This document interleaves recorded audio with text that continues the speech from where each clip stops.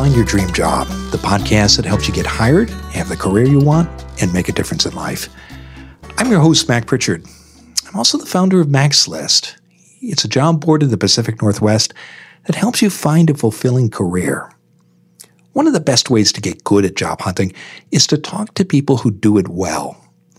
That's why once a month, I interview a Mac's List reader who found a job they love.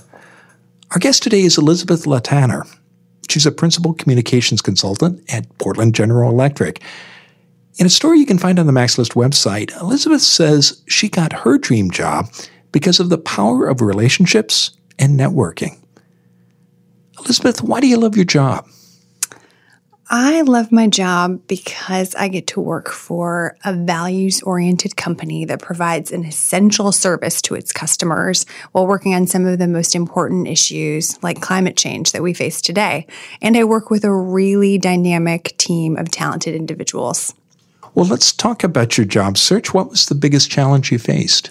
Well, I came to Portland from Washington, D.C., and it was a brand new city to me. And so I had a lot of things to learn, both about the landscape of opportunity, building relationships, kind of building community and friendships. And so I was starting really from ground zero and needed to build from there. And so one of the biggest challenges was introducing myself to this community and trying to get in front of the right people so when the right opportunity became available, I could compete for that job. And how did you do that, Elizabeth? I mean, Washington, D.C. is 2,000 miles away. Sure. And we have lots of listeners who are in one city and want to move to another. How did you get in front of the right people? My strategy was to start with my existing network and community in Washington, D.C., and I worked on Capitol Hill in my previous position. And through that, got to know people who worked for Senator Merkley, Senator Wyden, Congressman Blumenauer, and from there, helped leverage their contacts on the ground here in Portland to start building out my network. And so I think it's really important for job seekers to think about who it is they already know and have relationships with, and then ask those folks to see who it is they might know in the city where they're trying to move. Yeah, the three people you mentioned are all members of Congress from Oregon. So you knew people in those offices or perhaps even the members themselves, and you started there. I started there. Did you have other people you knew in your home city or rather in Washington, D.C., who knew people in Oregon? I had a few people from my network. I went to the University of Notre Dame, and I think the power of the college alumni network is something that has been very helpful to me throughout my career. And so I tried to look through my fellow alumni contacts as well as the people I was already connected with on LinkedIn and kind of on Facebook to see who I knew who lived in Portland, Oregon. Did I go to high school with anyone? Did I know anyone through college or other affiliations? And started to do my outreach from there. So some listeners might say, well, Elizabeth, you work for a U.S. Senator. You have great contacts, but I don't know anybody. What would you say to someone like that? I would say that it's still important to think about kind of your family, your friends, the communities you already have, whether that's where you went to school or an activity you love, like a recreational sport you play, or kind of thinking about who you might know from different experiences in your life who might live in a city, and then asking them. The worst thing they can do is say they don't know anyone, but you'll never know if you don't ask. And so getting in touch with those kind of friends of family connections, and asking if they have anyone kind of in their networks who they think might be helpful for you to meet with. My mom's college roommate and her husband live out here and are very kind of well connected in the nonprofit community. They opened a lot of doors. And so it's a matter of kind of getting creative beyond your existing professional network to really think about who are the people who I can get in front of. And even if it's just sort of grabbing a cup of coffee and meeting an interesting person and they don't necessarily know about a specific job opportunity, at least you're starting to build a better network in your new community. Well, let's talk about once you made those lists, you started reaching out to people. What was the ask, Elizabeth? I asked for a few minutes of folks' time to sit down to learn about kind of their background, their career, and to receive any advice they may be able to offer about my search. I want to be respectful of people's time and very specific about what I was looking for. And in my transition out to Portland, I wanted to get out of the field of politics and into the nonprofit or values-driven private sector. And so my questions for everyone I met with were not only getting to know them, because I feel like you can learn so much from people's stories, but also asking them who is on their radar and what organizations. What organizations are doing really exciting work, nonprofit, private sector. I've been really impressed by company XYZ because they've been doing this in the community.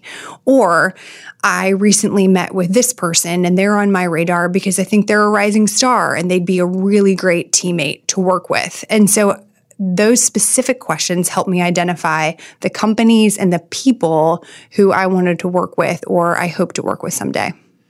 And what did success look like when you walked away from those conversations, whether they were by phone or Skype or in person? Was it getting the kinds of facts that you just described, or were you looking for other things too? I was looking for additional contacts. I really treated it as whenever I met with someone, I had a specific ask for 2 or 3 other people who they would recommend that I continue to speak with. And I tried to be very deliberate about continuing to fill my schedule with these informational conversations. I had dozens of them.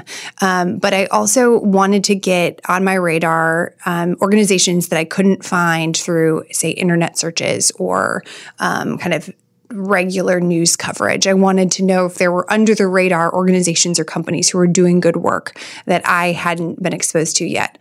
What was really interesting as part of my conversations, I got kind of a view into the B Corp community, which is very lively and vibrant here in Portland, and I think a very neat community that probably wouldn't have been on my radar because a lot of those organizations are really small. And so that was a really neat thing that came out of my informational conversations. And I know in your article you mentioned that you did 125 of these meetings over the course of 4 months. That's about 8 appointments a week. So that's a lot of research. And in the end, how did that help you get the job you have today?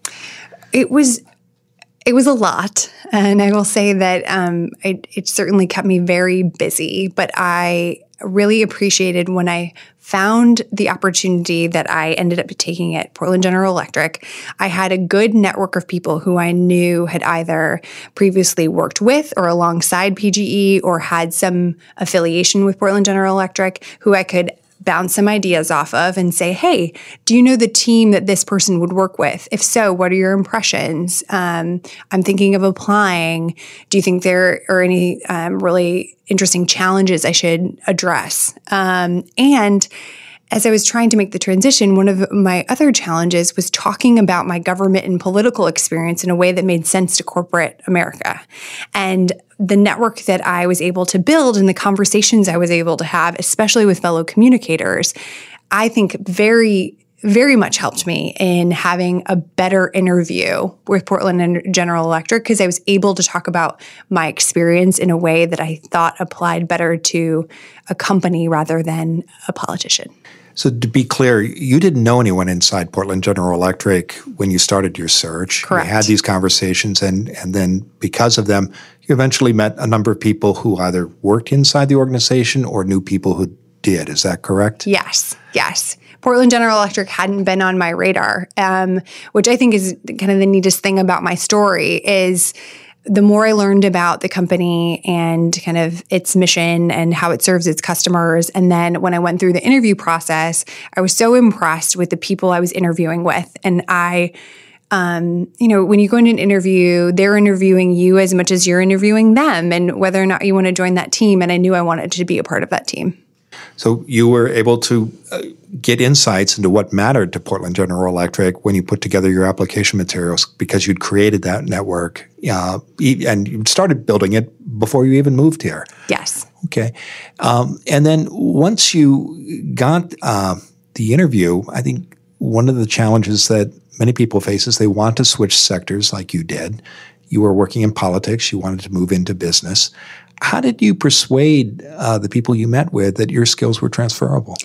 I think a lot of the ways that I was able to articulate how my skills would translate is in some of those kind of situational questions that you get in an interview. If you were faced with a crisis communications problem, or tell me about a time when you had to deal with issue management or something that kind of didn't go your way.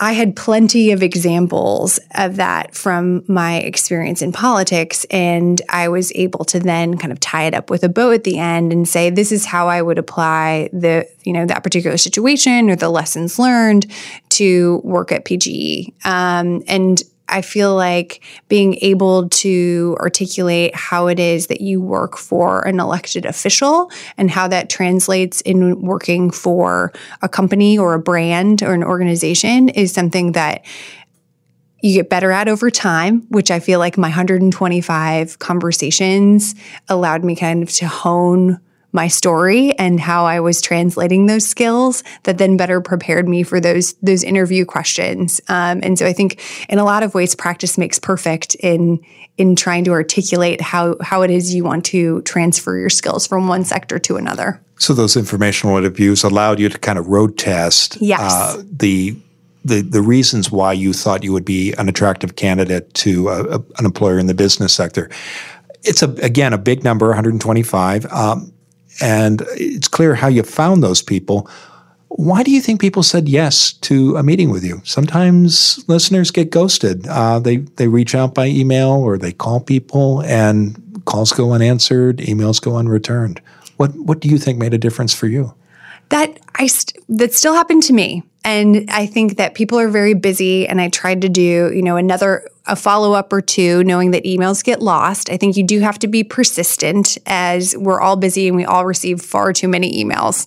And so I think persistence is key. And then I also think that, knowing when to let a contact go and move on to the next one is important, and having kind of that perspective of, okay, this is a busy time for him or her, and I need to move on to my next contact. I mean, I'm incredibly grateful for the generosity of folks' time. And I would say as a community, I was really impressed with the people of Portland in being kind and generous to sit down with a stranger from the Far East and chat through my job search. And my background, I think, is interesting to some folks who are politically inclined, and I think they wanted to perhaps tell some stories, but I was really impressed by people's generosity and willing to give 15, 20 minutes. I tried to be respectful of folks' time and not kind of drag out meetings, but it's the kindness of strangers, frankly. And how did you learn how to do informational interviews, Elizabeth? Capitol Hill is an informational interview capital. It is very much an industry in which you network your way to positions, which I feel like isn't the most perfect or equitable way to get a job. However, a lot of hiring goes on through the informational interview or internship to full-time hire process. And so over the course of my career on Capitol Hill, I both asked for informational interviews and did a lot of them with college students, young people moving to DC who just wanted to talk about how it is you navigate Capitol Hill. And I would always say yes to them, whether it was a fellow Notre Dame alumni or a stranger who found me on the internet, because I feel like it's so important to open doors to all people, to be very transparent as to the path that brought me to my career. And hopefully some piece of that can be helpful to them, or I can offer them some advice as to how hopefully to spend their energies to get to the job that they dream of. Many job seekers track their progress during a search by counting the number of applications they sent in. And you've talked about the number of informational interviews you had. I'm curious, how many jobs did you actually apply for?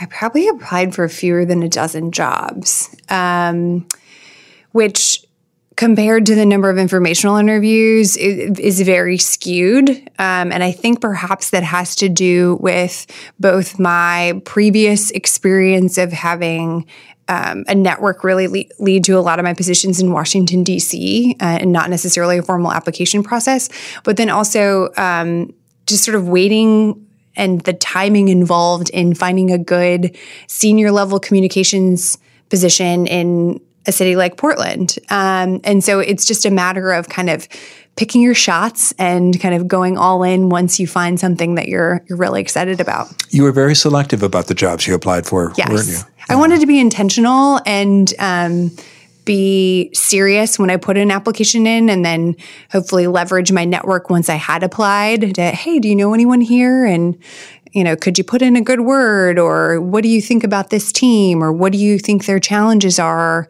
that I should address in any interview? And so I wanted to put in 110% for those I applied for. And you were between positions when you were doing your search. Yes. So so you weren't working full time during the 4 months or so that you were looking actively. How many hours a week were you spending job hunting? It was pretty much a full-time job. Between the informational interviews, like you said, I did, anywhere from half dozen to a dozen a week, sometimes 4 in a day. And so it was a lot of logistics and planning and emailing and thank you notes. And in addition to searching online for positions and applying for positions. So, I would say I was working at least a 40-hour work week in inconsistent and sort of an ebb and flow style. Yeah, but no more than 40 hours. So some Sure. people might spend much of that time applying for positions. Yes. You spent most of it talking to others. Yes. Okay. What didn't work in your job search, Elizabeth? Great question.